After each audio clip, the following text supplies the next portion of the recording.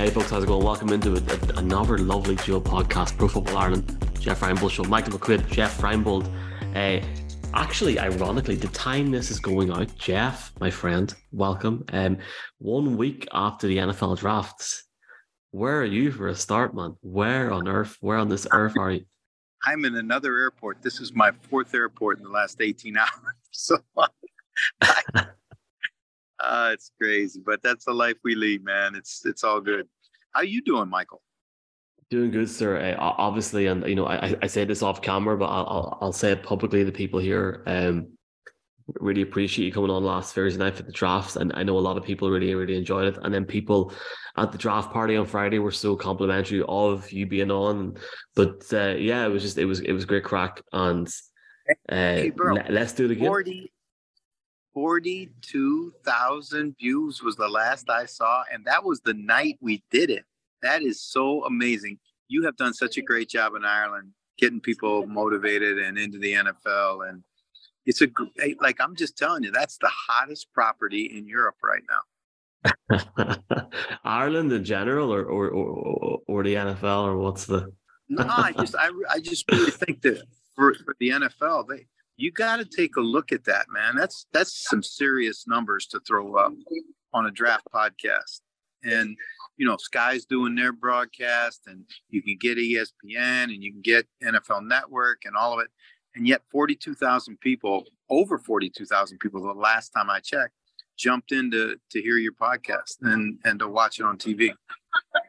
But Jeff, I obviously, on record, appreciate everything that you've done for fans here and throughout, not just Ireland, but the UK and Europe. You can see like another level and such. There's been such good feedback for your people's draft as well. So it's definitely an exciting time for fans. We're going to come out with a couple of parts to different podcasts over the next few days before we roll on a different slant next week. We're going to bring the Jeff Reinbold Show back next week. We're doing a dual podcast today. This is going out in PFI Plus, Jeff, which is this new subscriber thing that I have. So people like Fred Flunk are going to hear this first. So hello to him and everybody else has subscribed. However, let's jump into this round one, because it's one thing, Jeff, let's be clear here. Whenever I went on to speak to you last week, I was, as we say in Ireland, on fumes, mate. I was ready for my bed. And you definitely kept me going, and I know Connell and everybody you come on kept us going all night. But Jeff, I think I got to maybe Sunday, and I actually sat back and I looked at the picks in the first round, and I thought some really interesting picks. And I know the story is the Houston Texans and what they done in the first few picks. But just to start off with, looking at the Carolina Panthers and getting Bryce Young in, have you seen the reaction in Carolina since they signed him? They opened up the stadium. They've got him in as a number one pick, but the amount that they're putting onto him and the expectations on his shoulders, that's a hell of a division to go into, Jeff, having Carolina. Well, I tell you what, if I'm Bryce Young, I'd rather be in that division than the AFC East. I mean, you're talking about a division where you can really make some traction in your first year. And I think this is what fans got to understand. When you take a guy, number one, right, that's a whole nother level of attention, a whole nother level of pressure, a whole nother level of expectation. And, clubs don't want to temper the expectation. In the old days, man, they used to say, well, we'll draft him first and, we'll let him sit for a year and learn how to be a pro and all that stuff. Now, guys like Bryce Young and CJ Stroud, they got to come in and they got to be players, not now, right now. Yeah. And it's funny because you're talking about CJ Stroud as well. That starts the whole Texan situation, and talk about having cojones for DeMeco Ryans and management team in Houston.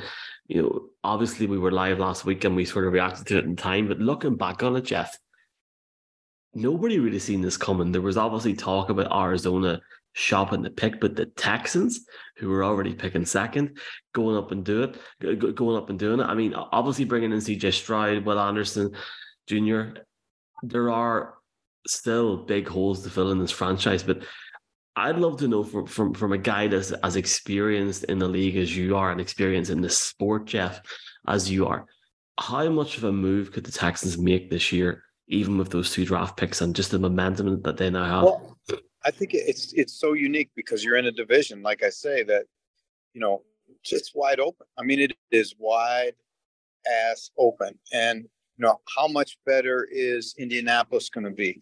Tennessee's going through a total rebuild. I mean, you're in a situation where you can make some hay. And, I think, this is what is interesting to me when I look at the Texas situation.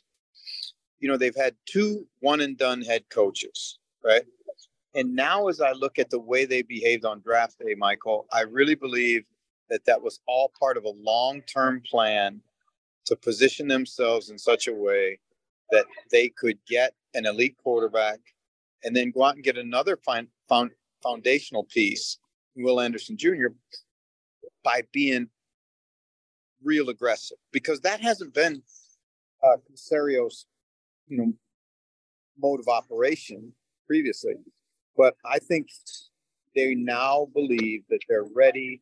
They've gotten the cap space. They've gotten the Deshaun Watson deal, brought them, all kinds of trade value and, draft value. And so this is a team that I think is on the way up. And if you're a Texans fan, you got to be excited about the way this thing is unfolded.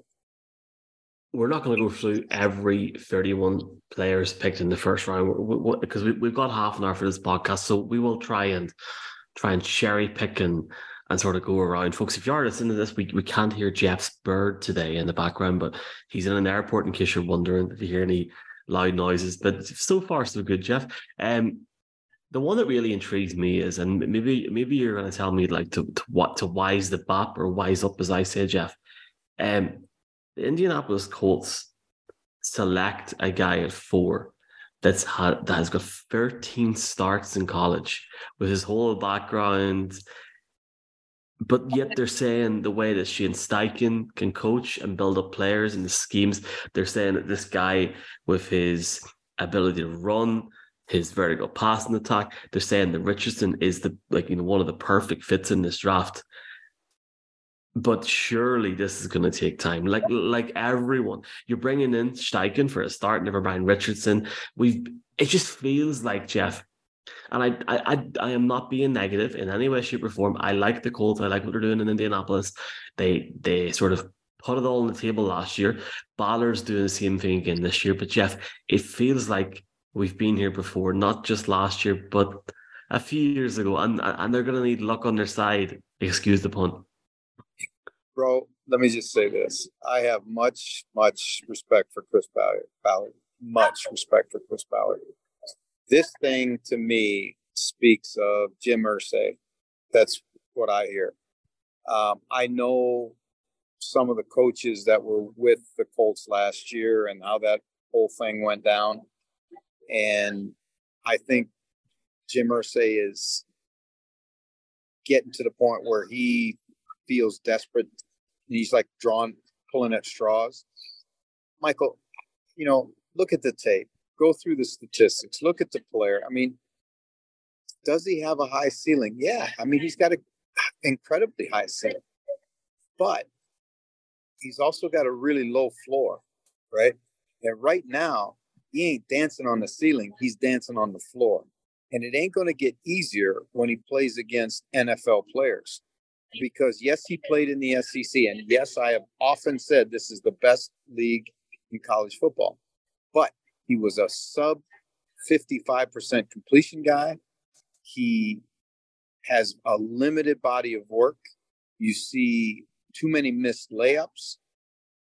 It ain't going to get easier when he gets to the NFL, right? And you can say, well, it's a bad division and, yada, yada, yada. These cats are all getting paid. Right? These are grown men playing the game and making their living at it. Right. So, this one really to me was like, I saw it and I was like, 4th, are you kidding me? What has he done on film to say he's worthy of the 4th pick in the draft? I hope it works out for the kid. I really do. And I hope it works out for Chris Ballard because this kind of pick could be your last one as a GM. Yeah. Yeah. if it doesn't work out. It's, for me, it's the big question mark coming out of this draft. And I think you're spot on. And you've got the social media / TikTok hit right there, Jeff. It's a Jim Irsay pick. It seems like it big time. I guess the question honestly is, man, like, if you are Seattle and you're picking a 5 and Anthony Richardson's still on the board, would John Snyder have picked him is the big question, in my opinion. Probably not. I don't think so. And I think what the Seahawks did was smart. I think the Seahawks, they took the best corner on the board. Witherspoon is the best player on the board. Now, I thought they might have gone for, an inside pass rusher. Carter was there. They could have taken him. I think with Maurice Kelly and, as good as they are in terms of taking guys that are, quote, tough guys to coach, they've always done a great job with those guys. If you go back to the Legion of Boom, that wasn't no group of choir boys playing defense on that team, right? And, they put their differences aside and they put their egos aside, and they, Pete got them all to pull in the same direction. And, so strong personalities like Richard Sherman and strong personalities like Michael Bennett, they were able to, understand their role and play inside their role. And they won a Super Bowl that way.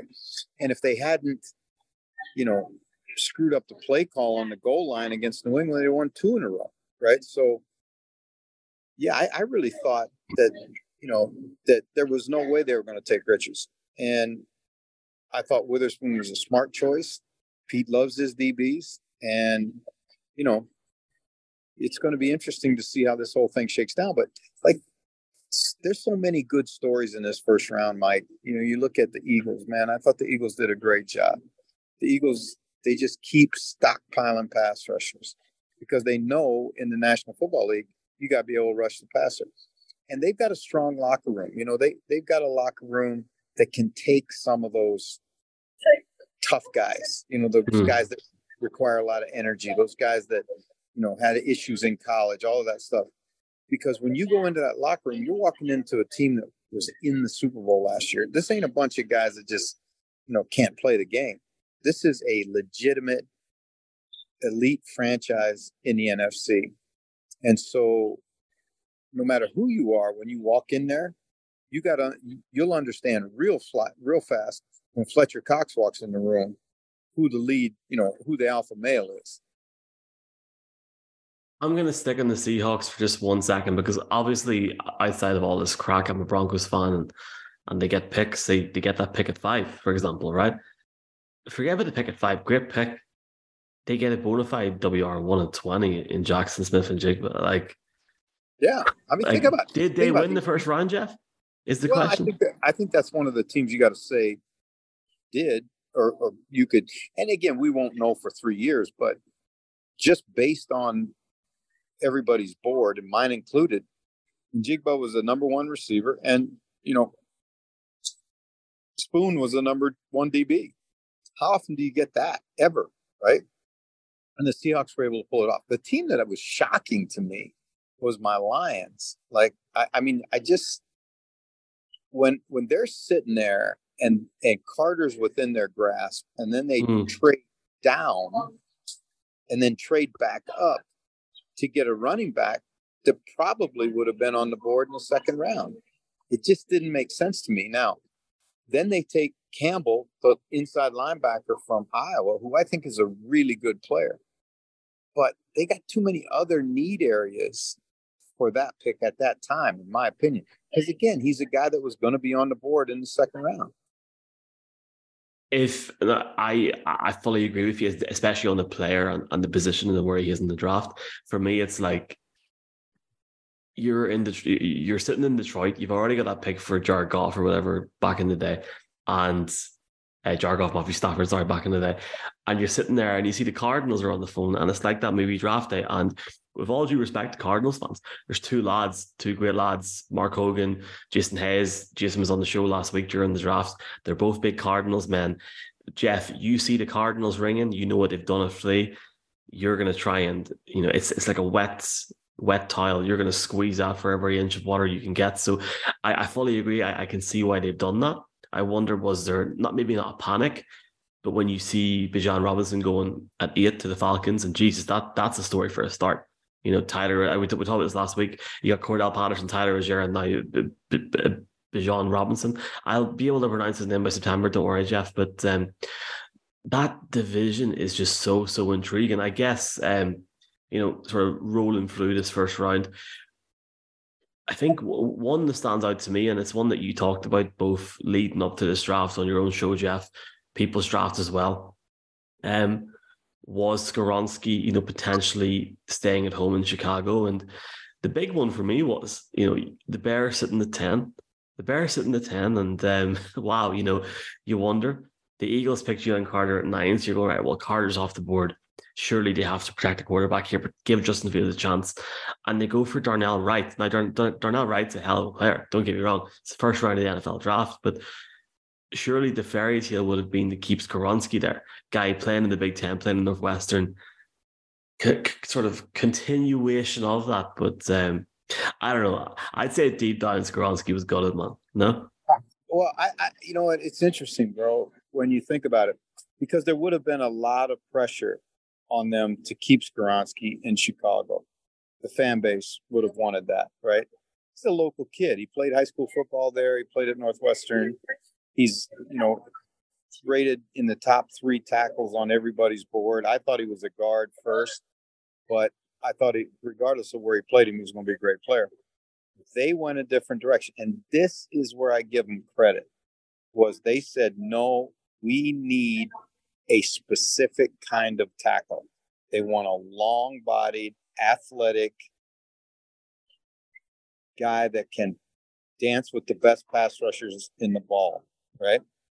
That's not Skoronski. Skoronski's a shorted arm, more an inside guy, still a great technician, still a great player. I'm not saying he's a bad player, but, to be able to stand up and make that selection, knowing that the fan base really wants the other guy, that shows me a little bit. That's, again, time will tell, right? So if Wright turns into be a Pro Bowler like you think he has the potential to be, all power to him. Skoronski goes to Tennessee, and 3 years from now, if you and I are doing this podcast, and we're talking about Skoronski's an All Pro, and Wright's, flamed out, everybody's going to point to that pick and say it's a horrible pick. Hey, Becton, right? Mekhi Becton did not get his 5th-year option picked up this week, right? What's that tell you about him? He was the 11th player picked in the draft. So this is not an exact science by a long stretch. We'll definitely be doing the podcast in 3 years' time, Jeff. Don't worry. From wherever Good. I am, from where you are, we'll be doing it. Come on, man. Definitely have to. Like I was saying, I met the PFI ones on a Friday night in Dublin, and met Connell. He was on with us. I have to say, Connell's analysis was unreal overnight. Just from hearing an Irish lad coming out and talking like that was unreal. He was saying to him, Jeff, we have to do it in person, so I think we should do it in person next year. We'll try and fly you over on like economy, like for 47 hours. And the one red line I had for you, my friend, was, and it wasn't the badness, it was just because of commitments, etc., was stopping the live stream at 3 a.m. So, getting up on the Friday morning and seeing that the Buffalo Bills, who they're not that far away. There are obviously positions on both sides of the ball that you want to try and pick up and really bring this team to the next level. Jesus, Jeff, Dalton Kincaid for Utah tight end, like that's a guy at 25 shows you the value that you can get post pick 16 when the teams that were better the year before sometimes have slim pickings, not this year. That's a hell of a pick at 25 for the Utah tight end. Oh, no question, man. That guy is a legit player. He's a great story too, Mike. Here's a kid that goes to non-scholarship University of San Diego out of high school, and then, transfers to Utah to take a shot at Division I. Well, not only does he take a shot, he hits a bullseye and comes out of it. Initially, he was like rated 2 or 3 at tight end. Mayer and some of those guys were above him. Then as the process continued and people saw how athletic he was, and then he got a clean bill of health about 2 weeks before the draft on his back. And all of a sudden he vaults past all those guys to become the number one. I mean, it's what you want the draft to be. And for the Bills, that's a huge get for them. I mean, a huge get. Here's my takeaway with the Bills, though. How much did they improve the interior defensive line? How much is that? Because when you watch them at the end of the year, when people got after him, what did they do? They ran the football at him. Mike Milano's an undersized. He's a strong safety playing will backer, right? They did not fill the need at middle linebacker that they came into the draft with. And so, Brandon Beane, I heard him say the other day on a podcast that it just didn't break their way. Well, you got to look at it. Sometimes you got to be aggressive and make it break your way and go up and get the guy that you want, right? So, it wasn't a great linebacker class. And the inside guys, all of them had some sort of question to them. But if they don't stop the run better in Buffalo, it doesn't matter how many yards Josh Allen's going to throw for, because you're not going to outscore Patrick Mahomes. You're not going to outscore, the Cincinnati Bengals. It's going to be tough to outscore the San Diego Chargers. Denver's going to be better. If you're in the AFC, bro, I'm telling you, it is like, it's more stacked than a thing of pancakes and IHOP, Jeff. It is stacked, man. Yeah. Stacked. It's unbelievable. It's unbelievable. You think about it, man. And then now you take Aaron Rodgers and toss him in the mix, right? And Mac Jones and Tua. And, it's just, it's ridiculous. It's almost, Jeff, that you have a script in front of you here, because I was going to talk about Mac Jones. Like, looking at that division, you got Tua in the Dolphins, Rodgers now in New York, and Josh Allen and the Bills getting to like different levels now, hopefully, for as far as they're concerned. Patriots one was interesting because they go down to 17. They get a guy that had his best season after transferring to Oregon, the cornerback, Christian Gonzalez. Sort of size and speed, I think top 2, top 3 in his position going into this draft. This is a typical Bill Belichick pick, but realistically, how much better does it make them when they have to face Rodgers twice a season, Josh Allen twice a season, and now the Dolphins twice a season as well? For me, it's a weird one. Like, I sort of thought, and we'll talk about the later rounds maybe in a different podcast, but I thought the Patriots would have made maybe more moves, especially in different offensive positions in this draft also. It's interesting because they've always historically been a team that's going to draft. They're going to trade down to get more draft picks, right? To improve their likelihood of hitting. What was interesting to me, Mike, what the Patriots did is when you look at the Patriots since Brady's gone, he's 25-25, right? He's 500 football coach. Now, do I think he's the best coach in football? Yes, I do. But the reality of it is there's something missing, right? And when you look at that football team, they went heavy on defensive players in the draft. I mean, heavy. Where are the weapons for Mac Jones? Where are the weapons, that they're going to need? Because the days of 1990 and winning NFL football games 13-10 or 10-7 or even 14-10, those days are over. You've got to score. You've got to get 4 touchdowns a game to have a chance to win every week. And can the Patriots, with what they have right now, can they do that? Yeah. Bill O'Brien's going to have to weave some magic. Well, we'll see. Let's. It's going to be a hell of a year, man. It's almost like the lull after the draft season, and it's almost like depressing because we want to start now. Let's talk about one more player, and then we'll both judge the first round, and we'll get out of here, man. A lot of Packers fans listen to this show, and when I say this show, PFI and the Jeff Reinbold Show Dual podcast here, fans in Ireland, the UK, Europe, a lot of Packers fans who are entering a new realm of reality now this year in a positive way. Jordan Love coming in.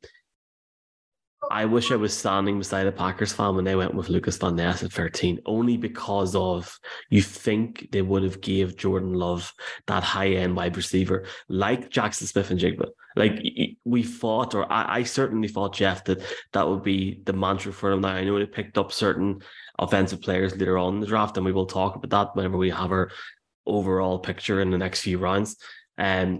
But for me, it was a little bit surprising that they went with Van Ness. But this guy is versatile. He's got power, and there's a reason why he went 13th, even if it is, in my opinion, I guess, maybe a little bit high. Am I being unfair to Go Pack Go fans there, Jeff?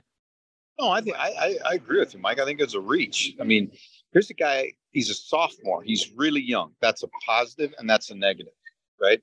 It's a positive because he's going to, you're going to have him in his prime longer. It's a negative in that he didn't start at Iowa, right?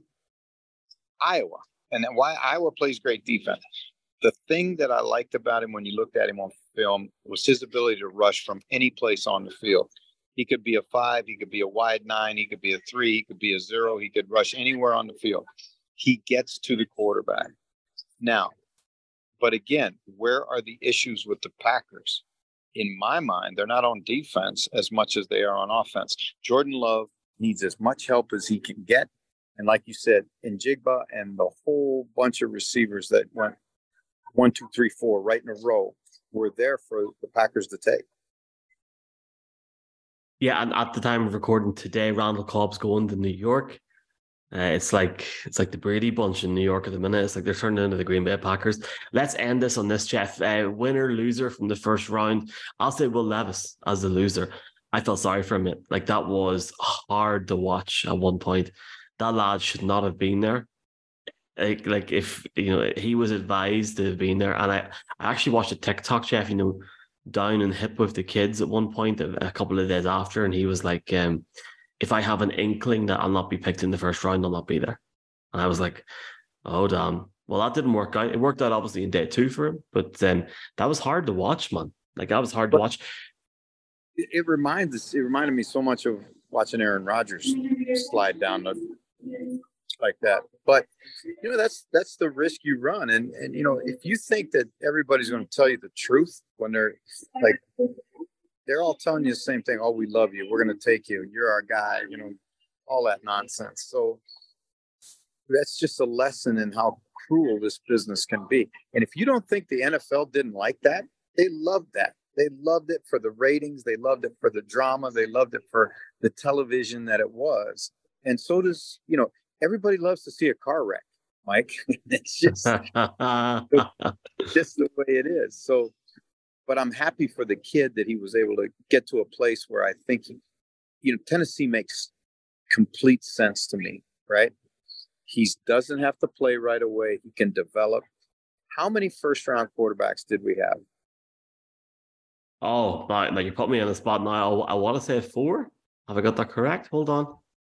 1, 2, 3. It's been a week, Jeff. I think it's only 3. I think, yeah, it's only not 4. No, 3.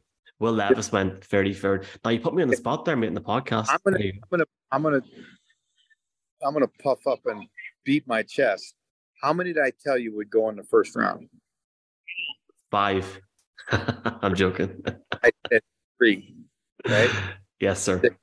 That one of them doesn't deserve to be in the first round. Right? The reality of it was Bryce Young as C.J. Stroud, and